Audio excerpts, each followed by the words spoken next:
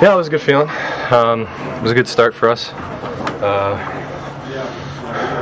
mean, just going back to last year, we didn't love our second period and came in. Coaches made some good corrections. We talked about it, and we improved in the third, and we were able to come out with a win. So we definitely didn't play our best in the first. Definitely didn't play our best in the second. Found a way to win. So we're gonna have to keep doing that because that's what good teams do.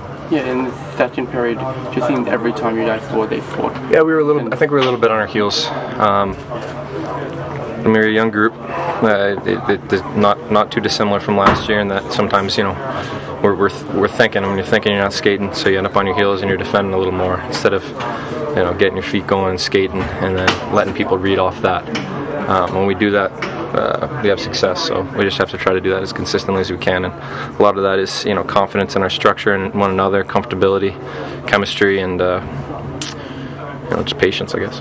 The way you guys are able to bounce back from the adversity, you score, they come right back, and to answer back the way you guys did in the third period. As an opener, how important is that, especially with a new core? Yeah, it's huge.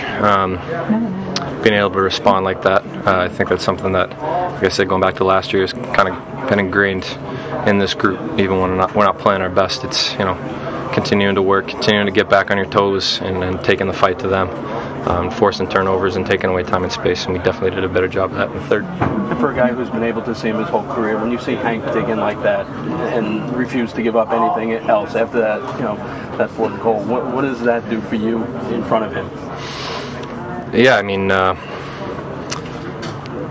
guess my entire career, it's hard for me to speak to anything else because I've never played really in front of anything else. So I think we're pretty spoiled in that.